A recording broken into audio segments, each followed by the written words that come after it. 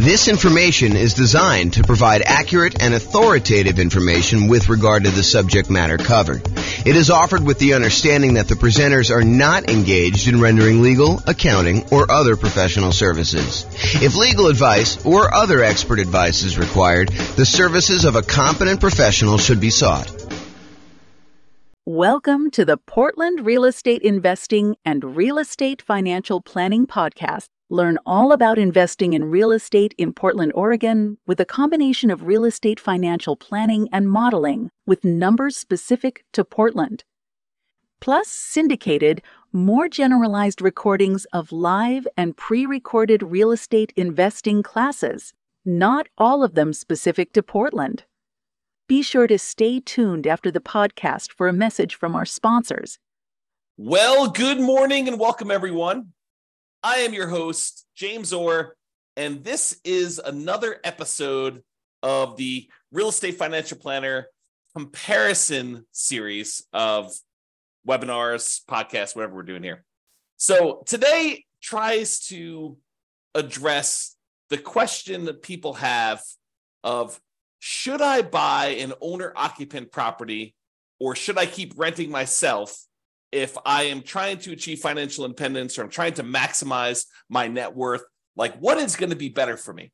Because you would argue, hey, look, if I decide I'm going to go buy a rental property, if I'm going to go buy a series of rental properties, that distracting myself and buying an owner-occupant property first could actually hurt me. It would slow me down. It's better for me to take the money that I was saving up to buy my rental than it would be to buy an owner-occupant property.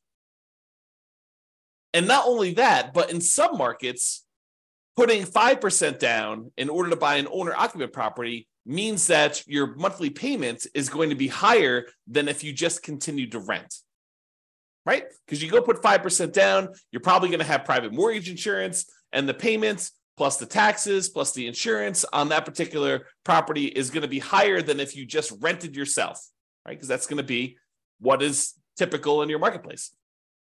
Or you could argue, hey, if I go rent, my rent is going to continue to increase with inflation so that it's going to limit how much I'm able to save over time. Because if I decide to rent and I don't buy a property and lock in a good part of my monthly living expense in the form of a mortgage payment, sure, taxes and insurance go up, but the mortgage payment itself, because you're getting a 30-year fixed rate mortgage, that's going to stay static. And so the overall net kind of rent equivalent I have of buying an owner-occupant property to move in is going to stay low and actually get lower. It may be higher at the beginning, but overall, the payment for owning a property tends to go down over time because the mortgage payment, the principal and interest part of the mortgage payment, is fixed. And with the rising cost of things, inflation, that tends to look cheaper over time. And at some point, those lines tend to cross, right? Where it tends to be more expensive to buy a property to begin with. And even with taxes and insurance going up, the net overall cost to own a home tends to go down a little bit over time. Whereas when you rent the property and you just live there, the cost of rent just tends to keep pace with inflation and keep going up and up and up and up and up. And eventually those lines cross and it becomes better for you to have bought a property. But is it better for you to rent and to use that money to acquire rentals? Or is it better for you to buy a property, slow your roll a little bit, acquiring the first rental, and then, eventually buying rental properties, but you're living in a property that you also are an owner of? And then there's the whole discussion of eventually the property that you're living in, if you go and you buy one, you no longer have a mortgage on it at all, which then even reduces what you need in order to be considered financially independent. If you were earning $10,000, if you were spending $10,000 a month on all your expenses and $2,000 a month of that was your mortgage payment, well, eventually when your mortgage payment goes away, you no longer need to achieve $10,000 a month in passive income from your investments in order to be considered financially independent. Instead, now, because your mortgage payment is paid off and you no longer have that $2,000 a month mortgage payment, you really only need $8,000 a month to be considered financially independent. Sure, you still need taxes and insurance and maintenance and all that other stuff on your property that you live in, but you don't have that mortgage payment anymore. So your overall cost in order to be financially independent, the bar has been lowered. So all of these things come into play when we ask ourselves today, is it better to rent or buy an owner-occupant property for 5% down when we're otherwise buying 25% down rentals? That is what we will plan on discussing today and what we'll go into detail on. So what I did is I modeled this for over 300 US cities. And so each city's got its own home price, rent, taxes, insurance. The amount of money that people earn in each city is a little bit different. It's basically enough for them to go buy a property in that city, so that we don't have somebody, I don't standardize the income so that somebody who would otherwise be able to buy a property in like Mobile, Alabama would not be able to buy a property in LA. So we do adjust for income. But when we adjust for income, we also adjust what they need in order to be considered financially independent. So if we give someone a higher income, it means that their threshold for being financially independent also has gone up. It's commensurate with the income that they were earning. They have to replace their job income in order to be considered financially independent. It's another way of saying that. Okay. So we modeled this for 300 cities, and you will see which one is better. Because I think there's a debate, right? Which one of those factors is going to be the most powerful? What's going to be the biggest impact? And what is going to be the biggest limitation for someone wanting to achieve financial independence? And then not only financial independence, but which one leaves you with the highest net worth and which one's riskiest? Because I think all of those things are factors in which one we do. Okay. So in both scenarios, kind of like we're comparing A to B, they're going to be buying 25% down payment rentals. The idea is that the strategy is you're going to save up 25% down plus some reserves and all that other stuff, and you're going to go buy rental properties with that. The difference is going to be one person's going to rent. The other person is going to buy an owner-occupant property with 5% down first. Okay, so that's going to be the comparison. So the 5% down owner-occupant first, then 25% down rentals. They're going to save up until they can buy a 5% down owner-occupant property to live in. Then they're going to live in that property forever. Then they save up until they could buy a rental property with 25% down, plus closing costs, plus reserves on every property that they own. Okay, including their personal expenses. And they will repeat that until they have up to a maximum of 9 rental properties, each that they bought with 25% down. With the other strategy, remain a renter yourself, then 25% down rentals, which I'm calling 25% down, no owner-occupant, no OO. Then you remain a renter for the entire time, and your rent goes up with inflation, just like the rent on the properties you're buying. You buy 25% down rentals when you've saved enough for a down payment, plus closing costs, plus 6 months of reserves for both your personal expenses and reserves on all properties you own. And you also still need to be able to qualify for that loan for 45% debt to income ratio. So all the qualifications for buying the 25% down are the same regardless of which strategy. Just in one case, we're buying a 5% down owner-occupant property first, which could impact their ability to be qualified to buy the rental property. Because if you're buying a property with 5% down, then you need to be able to cover that payment. And if it's higher, that could limit when you can buy your rental. You may have enough for down payment, but your DTI may not be in line. And that actually is calculated in our modeling. So realize that that could be a factor for some cities. Okay. I put the URL on the screen if you want to go, dive deeper into the charts and see the results for your specific city, because I'm going to do the aggregate. But if you want to drill down and see it, I'll put the link in the show notes, but it's also on the video right here. So if you want to go look at that. All right. So in order to be considered financially independent, what they need to have is the income from their rental properties, net of all expenses, and the income they have from investing money in the stock market, which any extra money they have, we assume that it's invested in the stock market. But any income they have coming from the stock market needs to exceed their personal expenses. And so we calculate the money from the stock market as the amount that they have invested times a safe withdrawal rate, and then we convert that to monthly. So if they had $1 million and you're using the 4% safe withdrawal rate, which is what we use, they're generating about $40,000 a year from any money that they have invested in the stock market. You divide that by 12, and that's about what we credit them to see if they are financially independent when we're doing that calculation. For the rental property income, we basically take all the income from rent and any other income they get, and we subtract out all the expenses, including vacancy, principal payment, interest part of the payment, taxes, PMI, any property owner's insurance, maintenance, and management. So we subtract out all those expenses on the property, and whatever they're left over is a net positive cash flow. So those two things combined, for the sake of this modeling, is what counts. If you're doing other modeling, we also would count normally Social Security, any annuities that they have, and any pensions that they have. But in this case, that doesn't apply. There's none of those that get applied in this particular set of modeling that we did. Okay. All right. So assumptions. So each city's modeling uses their own median home prices and the estimated rents on those properties. I'm not an expert on all 304 cities that we basically did this modeling for. So if you happen to go drill down into your city and you're like, James, your numbers are off a little bit, the rents are a little bit higher, or the property values are a little higher, or taxes are a little bit lower, or whatever it is that you think is off, reach out to me and we can make those corrections, rerun all the numbers, and it'll update everything for us. Okay. So go ahead and reach out if you have that there. Also, we did not apply any of the 88 strategies that we have to improve cash flow. Kind of known for these 88 strategies that we have for massively improving cash flow on rental properties. And we did not apply any of those strategies at all. So this is sort of just like out of the box, not optimized strategies. Okay. Now the job income, as I mentioned, does vary based on the city so that they can afford a property in that market. But we do consider that to determine whether they are financially independent, because they have to replace that job income. So for those who much is given, the amount that they're earning from income, much is also expected.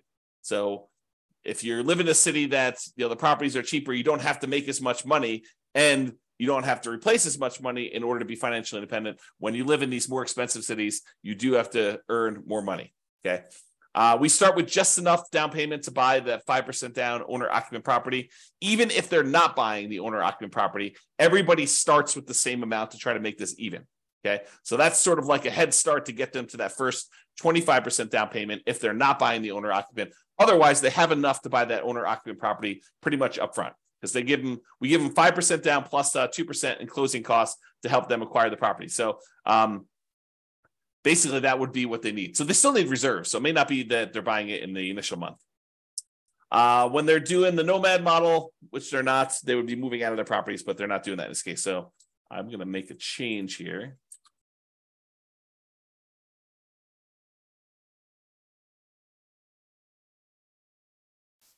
All right.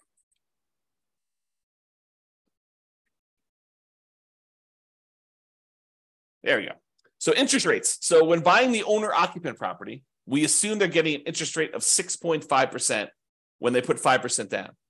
But in addition to that, they will have private mortgage insurance. That private mortgage insurance is because they put less than 20% down, and that would actually go away once they get below 80% loan to value. So it would be there until they get to 80% loan to value, then that would drop off, and that would make their housing costs a little bit less at that point. When they're buying rental properties, because they're putting 25% down, their interest rate is estimated to be 6.75, okay? And they do not have PMI in that case. When they have any extra money that they have while they're waiting to do stuff with it, would be invested in the stock market, and they're earning 7% on their stock market investments. And I modeled this out for 100 years. If you want to see all my assumptions, you can go to realestatefinancialplanner.com/model, pick your city or pick one of the special reports and drill down. You can see all the assumptions I use for my modeling. All right, so let's get to it. So financial independence achieved.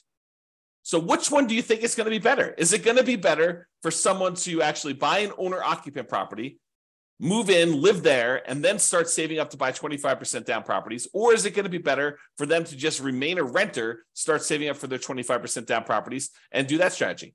Well, I will tell you that after modeling this for 304 cities, it is way better, way better for them to buy the owner-occupant property. In fact, in 292 of the 304 cities, it is better for them to have actually bought the owner-occupant property, moved in, and then started saving for their 25% down properties and acquiring that way.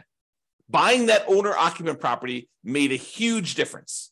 Okay, 292 cities out of 304, like 96% of the time, it was better for you to buy the owner-occupant property. In only one city was it better for you to be a renter. In 11 cities, it was the same. It didn't matter. But in one city, it was better for you to be a renter. So go figure. Okay. So this shows you like when the people achieve financial independence. And one of the things I want to point out is there's a lot of them that the reason it's better is because they paid off that owner-occupant property, and that's what moved them over the edge to being financially independent. This one big peak right here is when people had an owner-occupant property, and because they bought that very early on, and about 30 years later is when they paid that thing off, that means that because they paid off their owner-occupant property, they no longer have a mortgage payment, and so the amount that they need in order to be financially independent drops by whatever that amount of their mortgage payment was. So if they needed $8,000 to be financially independent and the mortgage payment was $1,500, now they only need $6,500 in order to be considered financially independent. And sometimes as soon as they just pay off that property, then it moves them over the edge because they were already at $6,500. They weren't at the $8,000 they needed. Maybe they're at $6,700, but as soon as that property gets paid off, then they actually trigger being financially independent. And so you have a bunch of them happen right then, as soon as they pay off that owner-occupant property. You don't get that effect when you are a renter. When you are renting yourself, you never have your property get paid off. You are always paying rent on that property. I've been watching a new documentary series about finances on Netflix.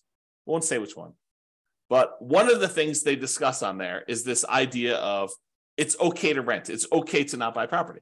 And while I totally agree it is okay to not buy property, and that is okay to rent, you don't get this benefit if you rent. You don't get this benefit of having a house that eventually gets paid off if you rent. Now, you could come at this from another way, right? Like I'm going off on a tangent here, but you could come at this from another way. You could say, look, I'm going to rent and I'm going to take the money that I had extra that I didn't have to pay for my property, which eventually those lines cross anyway. But the extra cost it is of buying the property early on, and you could decide to invest that in something else like stocks or other real estate or crypto or whatever you want to do. I mean, I'm not going to judge you. You can do whatever you want with your money. But if you decide to go do that, and then you take your money and you save up enough, and eventually you buy a free and clear property, I mean, you can get the same effect. It's not like it has to be that you bought the property and you had a mortgage on it. Or you could save up enough money so that the payment is lower than renting. You can not put 5% down. You can put 20% down, 30% down, 40% down, 50% down, and actually have your payment be less. Employ some of your capital in order to lower the payment, or buy down the interest rate to achieve the same thing, right? These are all part of the strategies you could do to kind of improve your cash flow. One of the ways to improve cash flow is to reduce the expenses you have in your property, lower your monthly payment, another way, right? Okay, so I've diverged enough.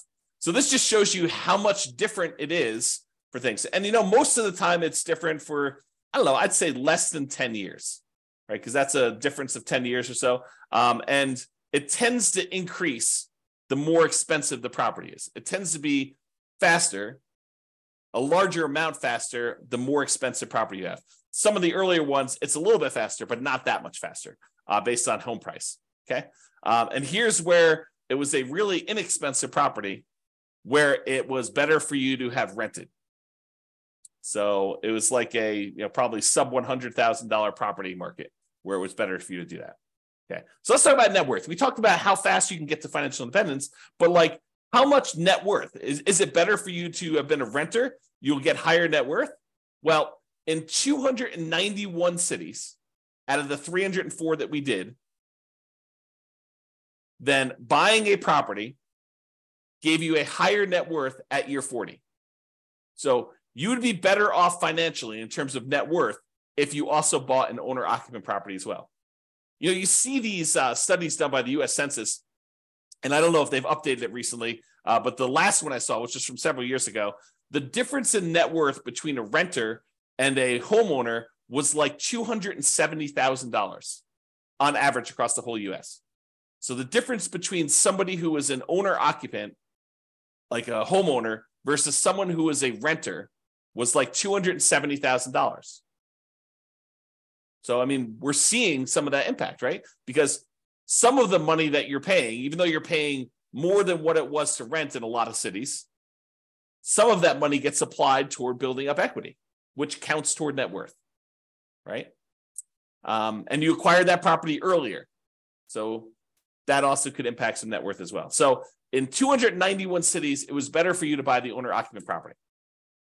And this just shows you the difference. And in some cases, it's pretty significant, like millions of dollars difference. So it could be significantly different.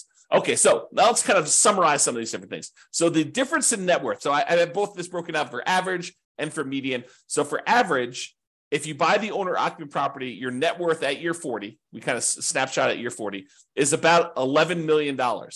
Where your net worth in year 40, if you decide to rent instead of buying an owner-occupant property, is about $8.45 million. That's a difference of $2.6 million on average, or about 23.6% better for you to go buy an owner-occupant property. And that's on average. On median, it's a little bit closer. On median, it's about 8.7 million versus 7.3 million, or about $1.3 million difference. It's still better for you to buy the owner-occupant, but the difference is between whether we look at an average or the median for all 304 cities. And so in both cases, it's better, but the average is a little bit larger. So the time it took you to be financially independent, this is where I start sounding really sleazy, like a late night infomercial sort of dealio. Ready? So what if I could save you 6 years from having to work a job that you hate? Would that be worth, 7 payments of $995? Oh my gosh, that sounds so sleazy. But that's really what we're talking about, right? Like if I showed you, look, you're considering doing this 25% down strategy. Should you buy an owner-occupant property at 5% down, or should you buy or should you rent to do the 25% down? Well, I'm telling you, look, if you buy an owner-occupant property, on average, you will save 74.8 months. It's 74.8 months faster for you to be financially independent if you buy the owner-occupant property. Now, sure, there are ones that are much slower than that. There are ones that are much faster than that. And so it's really going to be your city that you need to look at to determine that. But on average, it's about 6 years and 2 months, 6 years and almost 3 months faster for you to actually buy an owner-occupant property. That's on average. On median, it's even more. It's 104 months, which if my math is right, well, let me just do the math on the calculator rather than do this in my head. What's 104 months divided by 12? 8.6 years. So here's my sleazy late night infomercial type dealio. For only 7 payments of $995, I could save you, what did I say? It was 8.6 years of working at a job that you hate, just by changing one little thing about how you invest in real estate. Oh my gosh, it sounds so sleazy. But really, it's true. I mean, on median, the middlemost one, it is 8.6 years faster. Some are faster than that. Some are slower than that. But I can save you a lot of time just by changing your strategy a little bit. Okay. Now let's talk about risk. We talked about net worth. We talked about, the speeds of getting financial independence. So is it riskier to do the, buy the owner-occupant property or to do the non-owner-occupant? Well, part of it depends on how we measure risk. We like to measure risk in a bunch of different ways. One way is it's like how much rent can drop before you're going to have negative cash flow, like what we call rent resiliency, or how much prices can drop before you have negative equity, before you're underwater on your property. We call that price resiliency. Or we look at debt to income, which is a calculation your lender uses to determine whether or not you qualify for the loan. What is the ratio of all of your debt payments compared to how much you make on your job? I also like debt to net worth, how much debt you have compared to what your overall net worth is. If I tell you I have $10 million in debt, that might scare you because you probably think, oh, James, earns, $50 a year. And having $10 million of debt with $50 a year in income is really, really high. But what if I told you I make $100 million a year and I have $10 million in debt? Well, or my net worth is $100 million. We're doing debt to net worth. My net worth is $100 million and my debt is only $10 million. Well, that's a much different ratio. What if I told you there's $10 million in debt, but my net worth is $10 million? Well, that's more of a equal ratio. And finding out which one has a higher debt to net worth is a way to measure risk. But the other one I like too is how much debt you have, $10 million compared to how liquid you are. What if I told you I've got $10 million in debt, but I also have $12 million in stocks where I could go liquidate all those and use it to pay off my $10 million in debt? Well, that's one level of risk. What if I told you I had $10 million in debt, but I only had $50,000 in my savings account? Well, that's a little scarier, right? And so these measures of risk, including the number of months of reserves you have, right? You like to think about, hey, look, I want to have 6 months of reserves before I go buy my rental property.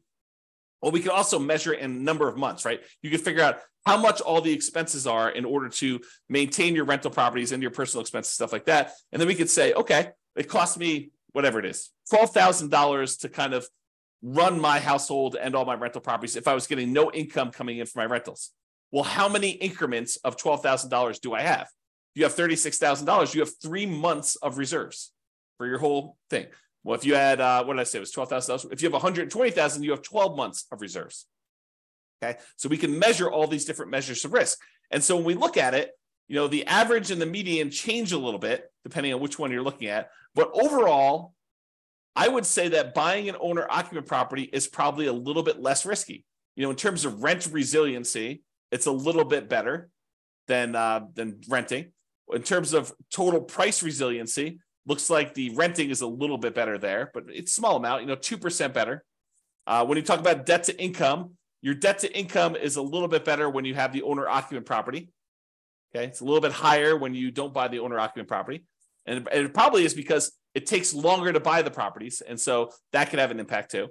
And these risks, they can change over time, right? Like we could do a snapshot of what the risk looks like, for the first 5 years. We could do a snapshot of what the risk looks like for the next 5 years or year 7 or whatever we want to do. But this is showing you the risk over the entire 100-year period, which if you have a really long period of very low risk situation, then that could be outweighed by, very risky stuff early on. So it's deceptive to look at this. I think you need to really drill down and look at this, but at least we give you a measure to look at risk, right? In terms of debt to income, a little bit better for you to buy the owner occupant in this case. And for the debt to net worth, a little bit better for you to have rented in that case. And debt to account balance, it's a little bit better for you to have bought the owner occupant. And then for months of reserves, it was way better for you to actually buy the owner occupant property because eventually that thing gets paid off and some of your expenses go down. So I think that that's a major factor in what's going on there. All right.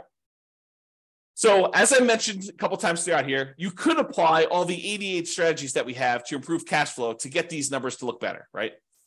At least for the rental side of things. Now, we've basically been using median price properties and what rent might be on each one of those properties.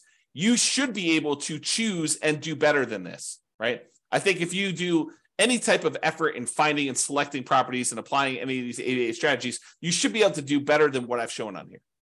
And as I mentioned, if you're an expert in your market and you think my numbers are wrong, please do reach out so we can update those so that they get better for everybody. So in conclusion, in our current market conditions, our current prices, our current interest rates, our current rents, and it is May 15th, 2023 when I'm doing this, and I'll do updates over time. I'm trying to do one of these classes a week as part of a series.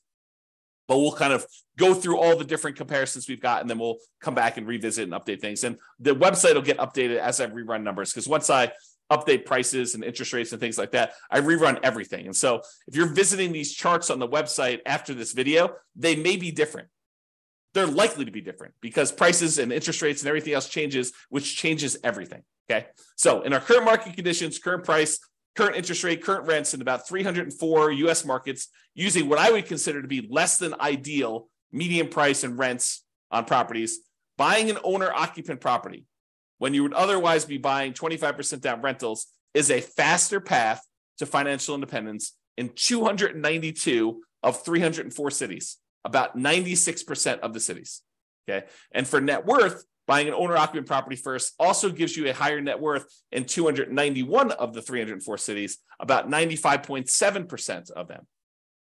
The market does matter a little bit, but in general, you should probably buy an owner-occupant property. That is what the conclusion should be, okay?